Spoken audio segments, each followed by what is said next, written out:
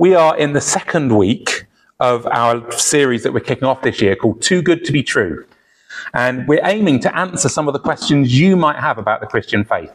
Or if you don't have them, maybe your neighbours do. Maybe your colleagues do, or your friends, or your family. Maybe you've got family members who don't know Jesus yet. And they've got questions, they've got things that they think block believing in the Lord Jesus. Last week, we looked at whether Christianity still matters in this day and age. Sure, 2,000 years ago maybe, but in the 21st century, here in the West. And the way we did that is we looked at the story that we tell. We looked at the big picture story that is in the Bible, and we just stopped at different points to talk about why that is still relevant today. It will be on the podcast soon. I'm running a little bit behind, but I will pop it up on the podcast and then you can go back and listen to it. You can share it with your friends, etc. This week's question focuses on, make sure I know where it is, the Bible. Our question this week is, isn't the Bible full of fairy tales and myths? I think that's the way people think about it sometimes. And there is, to be fair, a lot of fantastical stuff in this book. We've got talking snakes, we've got angels, we've got water turning into blood, we've got water turning into wine, we've got visions and healings, we've got miraculous provision of food, we've got floods, virgin births, talking donkeys, we've got the death and the resurrection of Jesus Christ. I mean, surely that shows that the Bible's just jam-packed with myths and just so stories. And so surely we can't take it seriously today. I'm hoping you disagree, because I'm going to try and convince you that the Bible is worth listening to today, that it isn't just full of fairy tales and myths. But before we get there, we need to look and say, well, what is the Bible? Very easy to say it's the holy book of Christians, but that isn't quite right. This is not just one book. If you know any Latin languages, you will know that the word for library, for example, in Portuguese and Spanish, is biblioteca.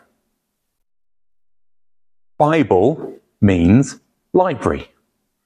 It is a collection of holy books. There are 66 books in the Bible, 39 in the Old Testament, 27 in the New Testament.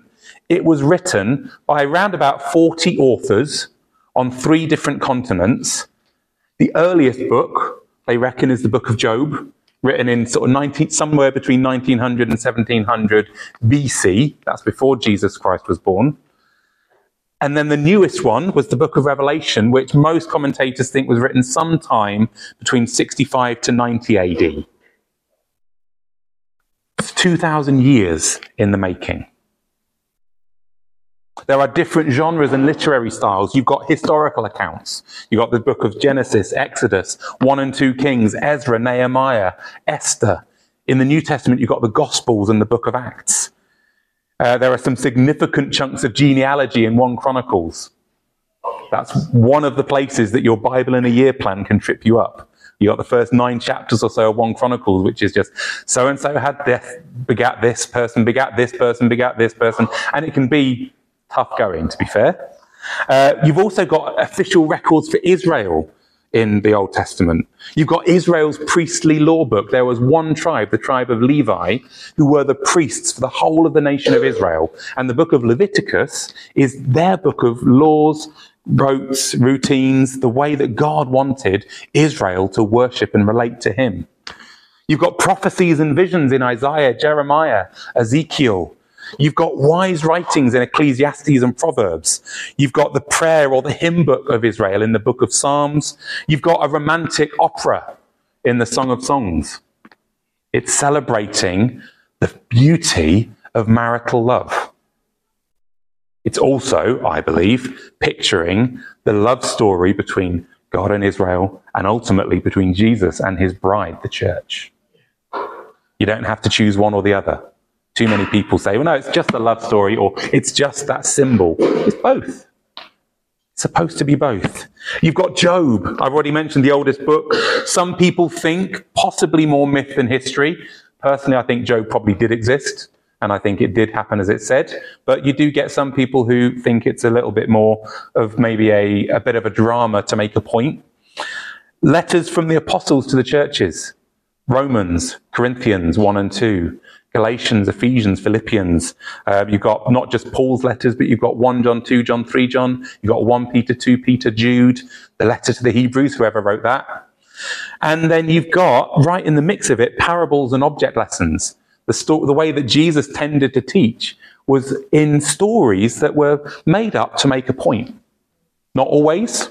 Lazarus may have been a real person, for example. But this is the mix that you have in the Bible. It's not just one style.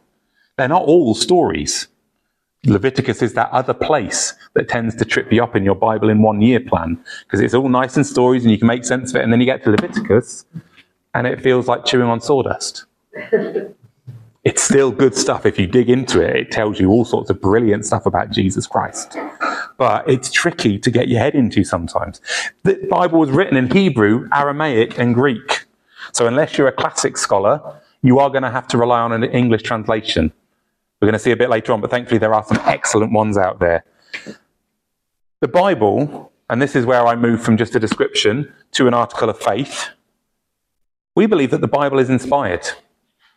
2 Timothy 3, 16 to 17, all scripture is inspired by God and is profitable for teaching, what I'm doing right now, for rebuking when someone is wrong or someone isn't believing the right thing, for correcting, for training in righteousness. Why?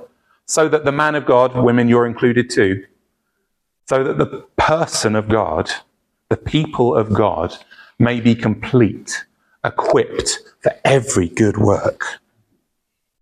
So we believe that it is inspired, but we do not believe that it is dictated. Muslims believe that the Quran was dictated from Allah to Muhammad. They believe that there is a copy of the Quran in heaven, word for word, the same as what they've got. We don't believe that. We believe that God inspired.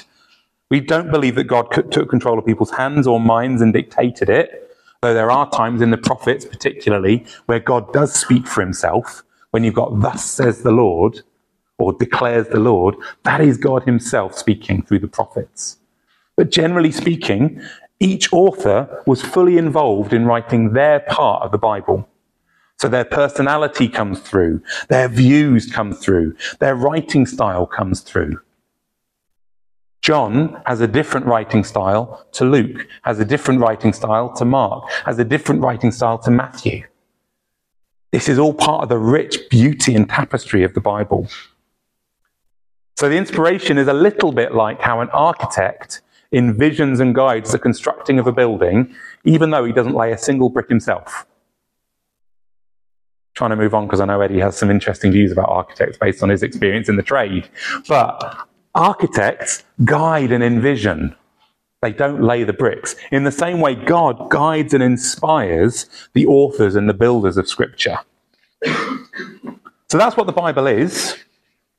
But is it trustworthy? 2,000 years old at least, took 2,000 years to write it. Can we trust it? Well, I want to suggest yes, we can.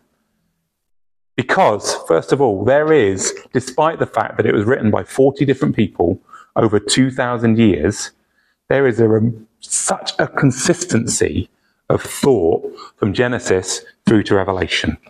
Now, there are themes repeated throughout the Bible that are amazing, given how the Bible itself was composed. We saw some of these last week. We looked at the tree of life appearing in the Garden of Eden and then reappearing in the book of Revelation in chapter 21 and 22. You see that the story starts in a garden infused with God's presence and goodness. It leads to cities and civilizations that humans make in the absence of God once we've been cast out of the garden. And then it ends with a garden in a city that is no longer cut off from God, but has God himself as their light. That's one of the themes. We see sacrifices throughout the Bible. We've talked a little bit about that this morning. But you have sacrifices from the animals used to fashion Adam and Eve's clothes when they rebelled.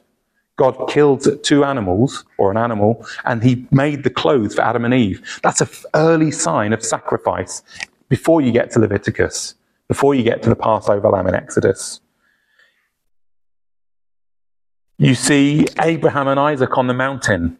You see their Passover lambs in Exodus. You see the Levitical sacrificial system. You see their fulfillment in Jesus' death on the cross. There is sacrifice as a theme through the Bible. We see God's mission in history to fashion and redeem a people he can call his own, forgiving them, saving them, redeeming those who will be his. One of the biggest themes is the way the Bible points to Jesus. We covered this toward the end of last year when we looked at how Paul taught that Jesus is the promised Messiah from the Scriptures. It's going to be on the podcast soon. I will email around when it's up there. I can't dwell too long on it here, but what I can do is throw up a couple of images from a book called The Infographic Bible. Now, it's quite small, so you're not going to be able to see the detail, but on the left-hand side, you have got all of the times that something about the Messiah is promised in the Old Testament. On the right-hand side, you've got every time that is fulfilled. Going from left to right, you can just see the beautiful symmetry, the beautiful pattern of the promises made about the Messiah and how they're fulfilled and documented as fulfilled in the New Testament. The Bible is all about Jesus. You can see it in this one as well, which is just about the Gospels. On the left-hand side, you've got the Old Testament. On the right-hand side, you've got the fulfillment in the Gospels. All the lines going between. This book, written over 2,000 years, is just consistent from start to end. You can see Jesus on every page of the Bible if you look for him. And that grandest overriding theme is about the coming of the Son of God, to redeem us, to restore us to relationship with him, and to put us back on track to fulfill God's good purposes in creation. Itty bitty amen? Amen.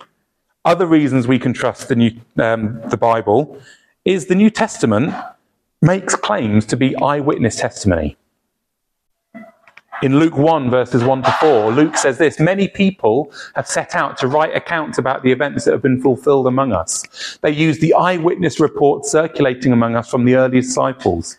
And having carefully investigated everything from the beginning, I also have decided to write an accurate account for you, most honourable Theophilus, so that you can be certain of the truth of everything you were taught. John chapter 20, Jesus performed many other signs in the presence of his disciples that are not written in this book, but these are written so that you may believe that Jesus is the Messiah, the Son of God, and that by believing you may have life in his name. 1 John 1, what was from the beginning, what we have heard, what we have seen with our eyes, what we have observed and touched with our hands concerning the word of life.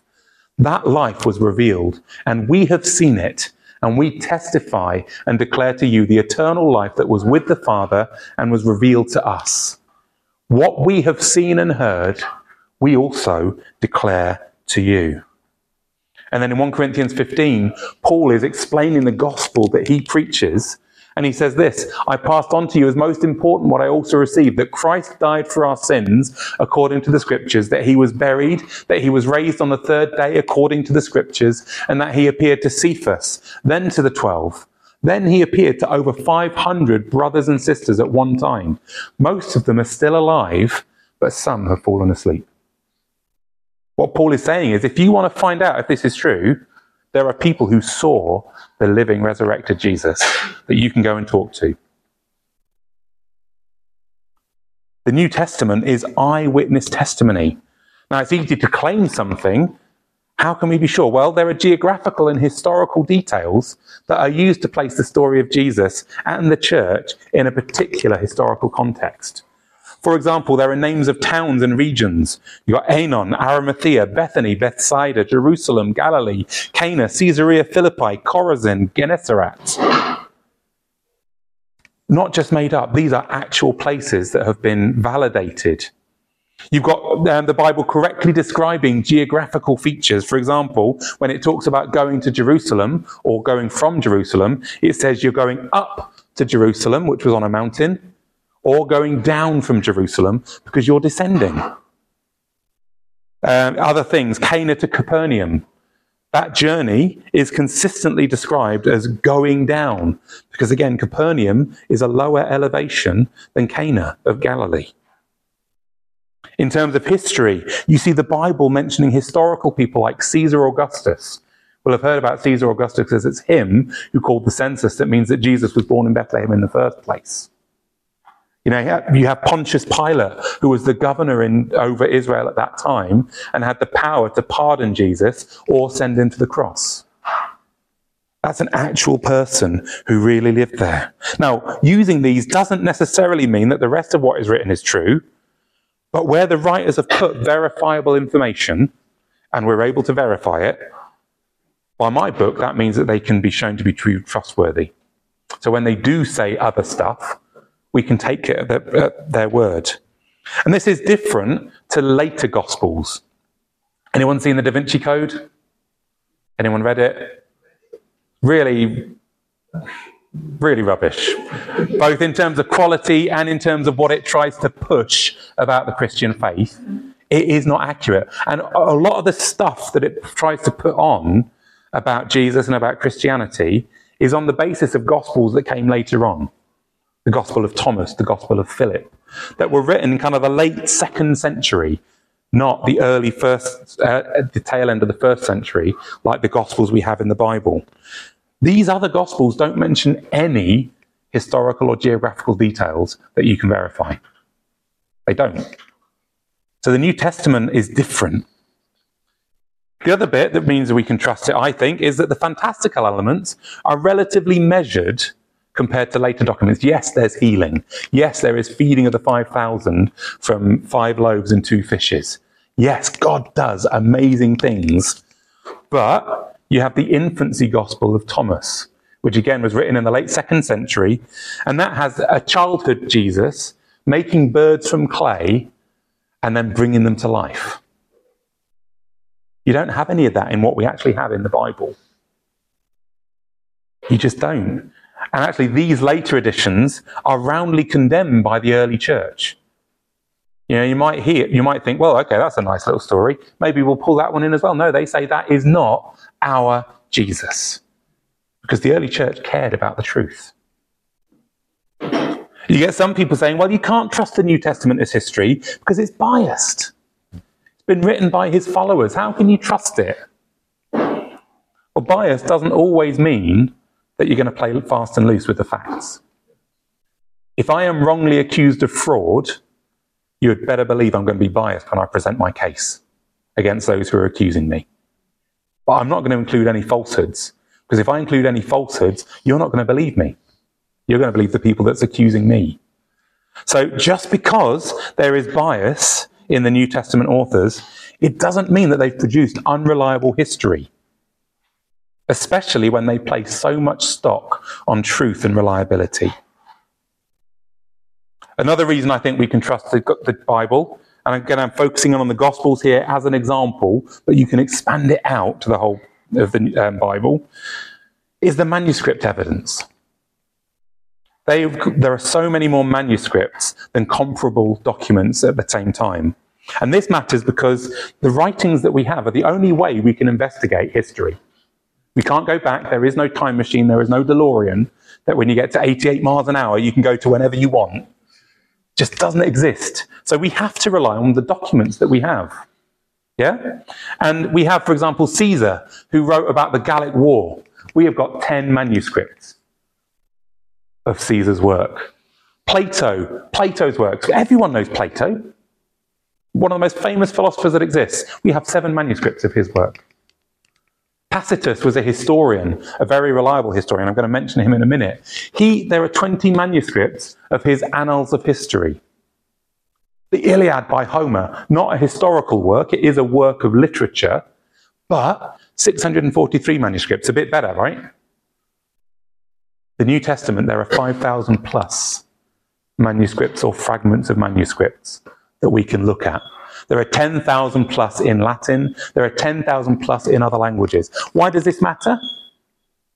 Because the more manuscripts you have, the more you can compare and be sure that what you've got is close to what is written in the original version of it. For some reason, and it's precisely because we have always been a people of the book, we have always been people that believe that God speaks in Scripture, we have made sure that there are plenty of copies of the Bible, of the New Testament. Then there's the date of the manuscripts. Caesar, written in 100 BC. The earliest copy we've got is AD 900. That's a 1,000-year gap. Plato, written in 400 BC. The earliest copy we have is AD 900. That's a 1,300-year gap. Tacitus, written in 100 AD. The earliest copy is 1100 AD. 1,000 years. Homer, again, a bit better, possibly because there are so many copies. Written in 900 BC. The earliest copy is 400 BC. 500-year gap. The New Testament, written between AD 45 and 96. The earliest copy we have is AD 125. There is a fragment of John's Gospel from AD 85. Most of the copies we have are 2nd, 3rd or 4th century. So that's as little as 35 years, and the rest less than 500 years. Why does this matter? Well, it matters because the closer to the original date you are, the more you can be sure that scribal errors, copying mistakes haven't made their way in. F.F. Bruce said, "The evidence for our New Testament writings is so much greater than the evidence for many writings of classical authors, the authenticity of which no one dreams of questioning. And if the New Testament were a collection of secular writings, their authenticity would genuinely be regarded as beyond all doubt. But because it is the Christian's book, because it is the Christian's evidence for the truth of the gospel, you have questions all over the place." Why else can we trust the New Testament and the whole of the Bible? Tacitus, I said I was going to come back to him. In the annals of history, Tacitus wrote this: "But neither human help, nor gifts from the emperor, nor all the ways of placating heaven could stifle scandal or dispel the belief that the fire had taken place by order of Nero." What he's talking about is there was a fire in the 1st century in Rome, and it was basically Nero who said that it was done, that it should be done. He should set fire to this place, and he was trying to dispel it. Everyone believed it was him. So to scotch the rumour, Nero substituted as culprits and punished with the utmost refinements of cruelty a class of men loathed for their vices, whom the crowd called Christians. Christus, the founder of the name, had undergone the death penalty in the reign of Tiberius by sentence of the procurator Pontius Pilatus. Notice, verifying how the New Testament talks about things. Not a Christian author. He's talking about a class of men loathed for their vices. And the pernicious superstition, that's our faith, by the way. He calls it the pernicious superstition. No understatement whatsoever. Was checked for a moment, only to break out once more, not merely in Judea, the home of the disease, but in the capital, Rome itself, where all things horrible or shameful in the world collect and become fashionable. First then, the confessed members of the sect, that is, the believers in 1st century Rome, were arrested. Next, on their disclosure of faith, vast numbers were convicted, not so much on account of arson as for the hatred of the human race. And derision accompanied their end. They were covered with wild beast skins and torn to death by dogs, or they were fastened on crosses, and when daylight failed, were burned to serve as lamps by night. In Nero's garden parties, the light was provided by Christians of the 1st century. Nero had offered his gardens for the spectacle and gave an exhibition in his circus, mixing with the crowd in the clothes of a charioteer or mounted on his chariot. Hence, in spite of a guilt which had earned the most exemplary punishment, he's saying they should have been treated like this, and they should have been, because they were guilty of being Christians. There arose a sentiment of pity due to the impression that they were being sacrifices not for the welfare of the state, but to the ferocity of a single man. That quote from Tacitus's Annals, one, shows a critical attitude toward the church and approves of Nero's treatment. It confirms very early persecution of the church. It also confirms other historical details in the Gospels. For example, the crucifixion occurring during the reign of Tiberius and Pontius Pilate. That non-Christian source backs up what we see in the New Testament.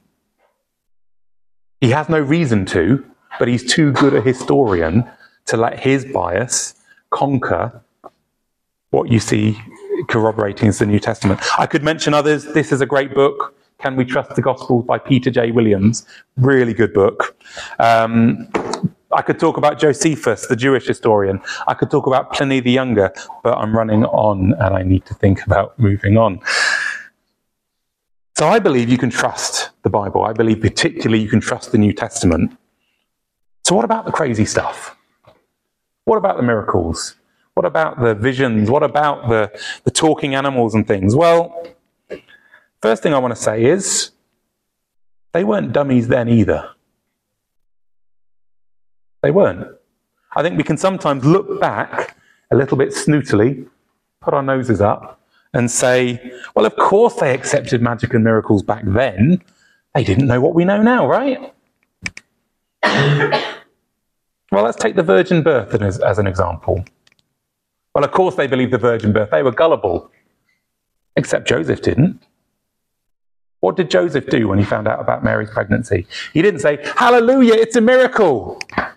He said, uh-oh, we're betrothed, and she's clearly pregnant by another. Now, I don't want to embarrass her, so I'm going to break this betrothal secretly and quietly. And we'll just put her away.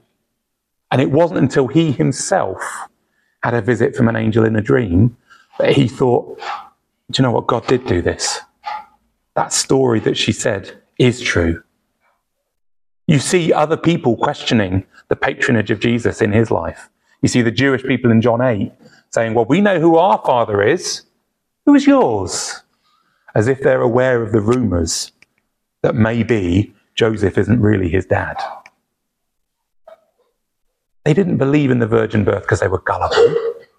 They believed because all of the other miracles that Jesus did, the death and resurrection most of all, actually makes balking at the virgin birth like straining at a gnat and swallowing a camel, if I can borrow a phrase from Jesus. The religious authorities were skeptical about the signs. We've seen this in the Gospel of John. There is a man who was born blind from birth, clearly well known by the people, now standing in front of the Sanhedrin, and they're saying, yeah, but Jesus couldn't have done it. Okay, if you did it, do another sign. Jesus declines because they didn't want another sign out of good motives. They would have just poo-pooed that as well. I've already mentioned the resurrection. The resurrection of Jesus Christ 3 days after he was crucified was countered by the religious authorities. I don't know if you've ever noticed it in the Gospels, but when the guards report the empty tomb, the religious and political powers say, well, just tell them that the disciples stole the body. People will believe that. We'll have a look in just a moment whether that theory even makes any sense. But notice they would have loved to produce the body of Christ. Because if you can produce the body of Christ, well, the whole resurrection story goes away. But they never did. And if the Christians venerated and worshipped and devoted themselves to Jesus, and there was a grave, surely they would have made a note of it. Surely they would have not disgraced Jesus by just chucking the body somewhere. No, the only answer to my mind is that Jesus himself rose from the dead. It's the only one that makes sense to me. If they stole the body, do you think they would have died for their faith? If, as we've seen from Tacitus, all it took to be thrown to the lions, to be made a garden torch in Nero's garden, was to say, do you know what, I don't believe it after all. Do you think they'd have gone through it if they knew it was a fiction? I wouldn't have done. If I knew something was fabricated, there is no way I would have done it. Peter was crucified upside down, tradition tells us, because he didn't want to be like his Lord in that way. He didn't count himself worthy of being crucified in the same way. Would he do that if he knew that there'd been a conspiracy to steal the body and make all of this up? I don't think he would. The other thing is that they're not embellishments over time. I didn't read this on my notes, but it was there. Even non-Christian scholars agree that the Gospels and most of the New Testament was written by 80 AD at the latest. That means that you're like 40 years from the end of Jesus' life, and you've got these stories of miracles. Normally, what you see is what happens in Islam. Muhammad, in the Quran, says, I've done no miracles, Allah has not permitted me to do any miracles, but once he dies, you start finding these stories coming along. That isn't it with Jesus. While he is still alive, people are telling of his miracles. And then they're telling of miracles being done in his name after he's gone back to heaven, after he's been raised to life. The sorts of stories you get in the infancy Gospel of Thomas about bringing clay birds to life is the sort of thing you find growing over time. That's not what you find in the New Testament. These haven't just been embellished over time. The Gospel itself in 1 Corinthians 15, we've already read it out. 1 Corinthians 15 was written in around 45, 50 AD. 15 years after Jesus was crucified and raised back to life. And you have it here fully. Christ died for our sins according to the scriptures. He was buried. He was raised on the third day according to the scriptures. And he appeared to a whole group of people. Some of who you can go and talk to. This is from day one that the gospel was believed. That gospel that means you and me can have our sins forgiven because Jesus took them on the cross. That we can be sure that we will be raised to life because he himself was raised to life. We can be sure he was dead because he was buried. And they knew dead bodies in those days. They didn't go about burying people that weren't dead. They were much closer to death than we are. This gospel in which we can just say sorry for the things we have done wrong, look to Jesus on the cross and know that he has paid that price, was there from day one. It's not embellishments over time. And actually, thinking a bit more philosophically, miracles, signs and wonders become possible when you're open to the supernatural. The main reason it's a problem to the 21st century in the West is that we've rejected the supernatural. We've rejected the spiritual. We've said what we can see, hear, taste, touch is all there is. Therefore, these things must be made up or just signs of a more primitive age. But if you believe as we believe that God created the world and he continues to work in the world, then miracles, healings, signs and wonders actually make a bit more sense. They are signs that God did not abandon us, even though we rebelled against him. So I think the Bible is trustworthy. I think even the more fantastical stuff makes sense when you think about it. I hope I've piqued your interest enough to want to check the Bible out for yourself. Because actually we believe that the Bible proves itself if you'll actually just give some time to read it. The Bible makes various claims about itself. Hebrews 4:12, the word of God is living and effective and sharper than any double-edged sword. It penetrates as far as the separation of soul and spirit, joints and marrow. It is able to judge the thoughts and intentions of the heart. There are times I am reading this book, or one of the books within this library of books, and it's like something leaps off the page, and I know it's for me. It's convicting me of something that I've done wrong, or it's saying, have hope, like we've heard today as we were worshipping. Psalm 19 says this, the instruction of the Lord is perfect, renewing one's life. So many times I found hope and renewal in this book. The testimony of the Lord is trustworthy, making the inexperienced wise. We think we're wise, but the wisdom is here. So many times I've been corrected by this book. The precepts of the Lord are right, making the heart glad. The command of the Lord is radiant, making the eyes light up. The fear of the Lord is pure, enduring forever. The ordinances of the Lord are reliable and altogether righteous. They are more desirable than gold, than an abundance of pure gold, and sweeter than honey dripping from a honeycomb. That's the word of God. That is the scriptures that we are privileged to have on our shelves. I want to encourage you to take it off the shelf and read it. Don't just leave it up there. If you haven't got a Bible, we've got New Testaments at the back that you can take away for free. Please. Because I think if you do, you will see that the Bible is trustworthy. How can you do it? Well, pick a modern version. Don't fight along with the KJV that uses Elizabethan English, slightly updated, and will only confuse you because words have changed their meaning since then.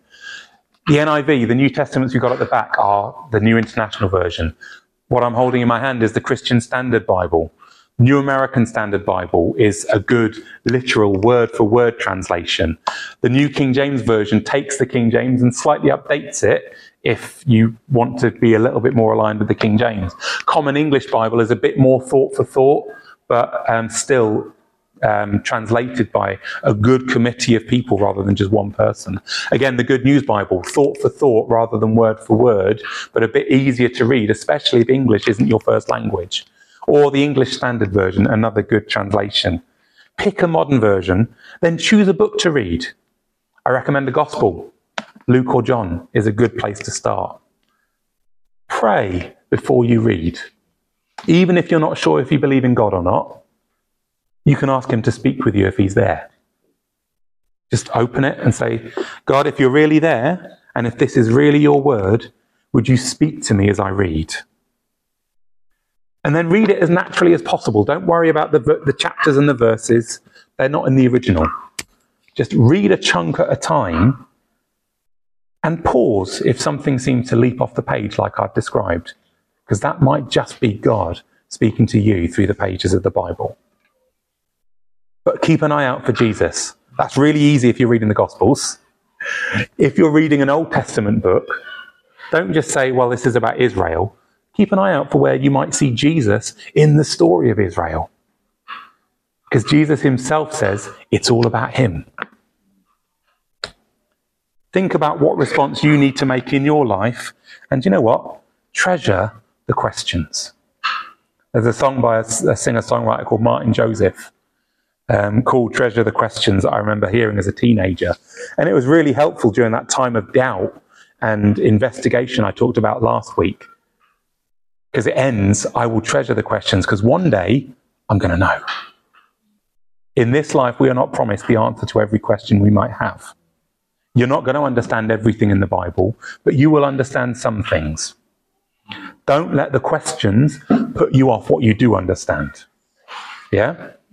If you are satisfied that the Bible is trustworthy, give it the benefit of the doubt. Keep hold of the question, maybe write it down and revisit it every now and again. You might find that you can see an answer someday in the future as you read more of the Bible. You might find that the question actually is less important over time because the Bible changes us. It changes how we see things. But if the question remains, our hope and belief is that one day we will know everything we need to know, including those questions we aren't able to answer in this life. Just like last week, I've only been able to scratch the surface. There is so much more we can say about the Bible. There is so much more we can talk about the reliability and the trustworthiness. But just like last week, if you are interested, there are some books you can look at. Number one, Confronting Christianity by Rebecca McLaughlin, not just about the Bible. That has a chapter about, surely you can't take the Bible literally in there. I read out from Can We Trust the Gospels? That is by Peter J. Williams, a really good book. A little book called Can I Really Trust the Bible? It will not take you long to read at all. But again, looks at what the Bible claims for itself and just looks at some of the evidence and sees whether it stands up to scrutiny. And then that other one on the right-hand side that might be tricky to read, The Infographic Bible. I love this book. If you are at all a data geek, if you like detail, if you are a visual learner, this is the book for you. It takes themes from the Bible and charts them out in a visual fashion. The thing about all the prophecies in the Bible going from left to right and creating that arc between the two is from this book. Really, really good if you want to just take a different approach to understanding a bit more about the Bible. Hopefully I've answered the question, isn't the Bible just full of fairy tales and myths? Hopefully you've got a little bit more confidence that the Bible might just be what it claims to be. As ever, we're going to do another question next week. If you have any questions, send them in, write it down, chuck it in the box that we've got, the post box at the back. And on the last week, on the 25th minus 7, the 17th of February, I think. We're going to do the last one, and that's just going to be a catch-all. Any question I haven't been able to cover, we can go through. I will take spontaneous questions, but if you have got a question that you know about right now, it would be really, really kind if you share it so I've got a bit of time to prepare. I'm going to end our time by praying, and then Cindy and Roger, do you want to come and lead us in one more song? Lord Jesus, I want to thank you for your word. I want to thank you that in your word, we have the words of truth and life. I want to thank you, Lord Jesus, that we can trust your word, that it is shown to be reliable. And in our lives, as we read it, we find that it is living and active. Lord, as we go and pursue understanding more about your word in the days that come, I pray that your Spirit would illuminate the page, Lord, that you would take what we read and apply it to our hearts, so that just like the Gospel of John says, we will believe in Jesus Christ, and in believing have life in his name. Yes. We ask this in your name, Lord Jesus. Amen. Amen.